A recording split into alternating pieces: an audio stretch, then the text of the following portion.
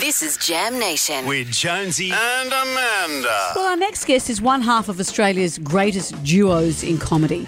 For nearly 30 years. Incredible. They've been making us laugh with some of Australia's most loved comedy shows. They're back with their latest endeavour called Moby Dick. I'm talking about Leno and Woodley. We have Frank Woodley with us right now. Hello, Frank. Hello, nice to see you. I like to think of myself as more like 3/5 of Leno and Woodley, but half is fine. Look, you do the maths You're with the Colin brains when of the it's operation. time for a fight. That's what you're the brains of the operation. And you noticed you might have noticed we were playing Moby Dick by Led Zeppelin. I know that was lost on you, Amanda. Is that the background music there? Your show is Moby Dick. That's exactly what our show is. Well, I mean, if you're studying Moby Dick at university, don't come along expecting to get insights from our show. They're not your crib notes. No. I mean, I have read Moby Dick. Well, I got about 2/3 of the way through the Wikipedia page, and it was highly entertaining, I found. But Cole read the book, and I watched the Gregory Peck 1950s film with Gregory Peck, which I thought was great. In fact, in many ways, I think, don't come and see Leno and Woodley. Just hire Gregory Peck's Leno and Woodley and Gregory Peck's Leno and Woodley. What am I saying? No, you've linked yourself to him forever.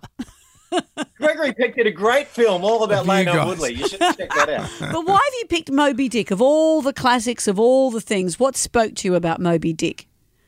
Well, I'd like to be able to say that it was because, we were inspired by the deep and profound themes of the book. But it's really that Cole had read it during lockdown and we needed to do a new show. And he said, I've just read Moby Dick. Why don't we do Moby Dick? And I said, okay, that's about the extent. I'm just glad he hadn't been reading 50 Shades of Grey during lockdown. Or it'd be a very different production. It'd be. Not again. Still with Dick in the title, I'm sure.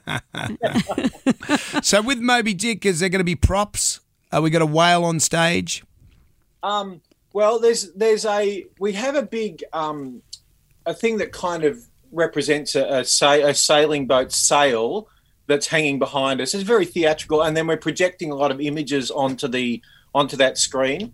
So at the moment, a whale will appear on stage, but not in 3D form. More like as a projection. I had an idea. I wanted to see. Cole can be quite a killjoy to my creativity. Right. I wanted to for the climactic story where just a bit of a spoiler here, where the whale rams the ship and sinks the ship. Yeah. I thought it'd be great if we handed out scuba gear and just flooded the theatre. But such a nanny state. Yeah. Oh. They wouldn't let us do that. No. So, what a shock. at the moment.